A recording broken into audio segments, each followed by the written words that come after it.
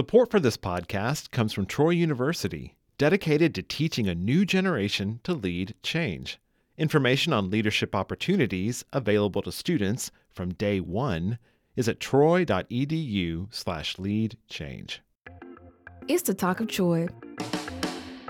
Voices and sounds from the campuses of Troy University. I'm Jalen Thomas. Troy University has been recognized as one of the 100 best online colleges in the nation by the college guidance system, Abound. Troy has many online options, and producer PJ Heath spoke with people both teaching and taking courses. Back in February of 2020, we spoke with former Senior Vice Chancellor for Academic Affairs, Lance Tatum, just before COVID-19 spread across the country. With the pandemic requiring people to stay at home, online programs were more needed than ever, and Troy was ready. We're proud of the fact that we deliver a quality program. We're proud of the fact that our peers recognize that we have a quality program and that students who graduate from our degree programs can get jobs. And since the pandemic, Troy's online program is still a popular option for getting a quality education. Jeff Herring is the executive producer for Troy Trojan Vision. He teaches journalism students both in person and through the online platform Canvas. It allows you the freedom to do a lot of this on your own time, and it gives you the ability to slow down and look at something closely if you don't understand it. Troy Public Radio host Joey Hudson is completing a computer science degree online. He is tackling both employment and a master's at Troy University. So my work here at the station is mostly during the week. So on the weekend, I can focus entirely on the classes and submit my assignments, and it's extremely convenient.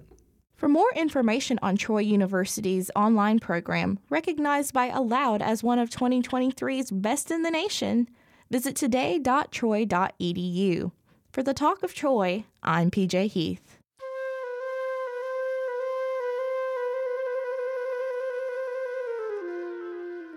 If you're like me, you spend a lot of time thinking about your dream home. But have you ever thought about what an Oyster's dream home would be? Well, Troy's environmental science faculty have, thanks to a $114,843 grant. They developed an oyster habitat suitability model. Producer Emily Lewis has more. Department of Geospatial Informatics Chair Jutong Nu says this new research reveals more specific data like pH, dissolved oxygen, and the hardness of the bay bottom. The water quality analysis we have generated throughout this project can be used for other scientists as well. So they will know where are the good water quality, which are bad quality. And Restoration Ecology Assistant Professor Chris Boyd says this information comes from the fact that oysters give back to their community. That's right, they're not just an appetizer. Oysters are obviously very important for the restaurant industry, but they also improve our water quality in our bays. That includes Florida's Choctawhatchee Bay, where the samples were collected.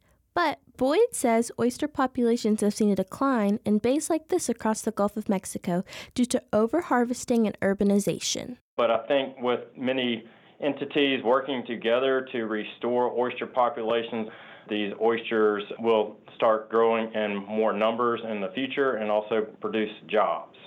Troy graduate student Taylor Rose Horn also contributed to the oyster habitat suitability model. To learn more, visit today.troy.edu. For the Talk of Troy, I'm Emily Lewis. Oysters, come and walk with us. And I'm Jalen Thomas. You've been listening to the Talk of Troy, Troy University's official podcast, available at NPR One or wherever you get your podcasts. Tell a friend. The time has come.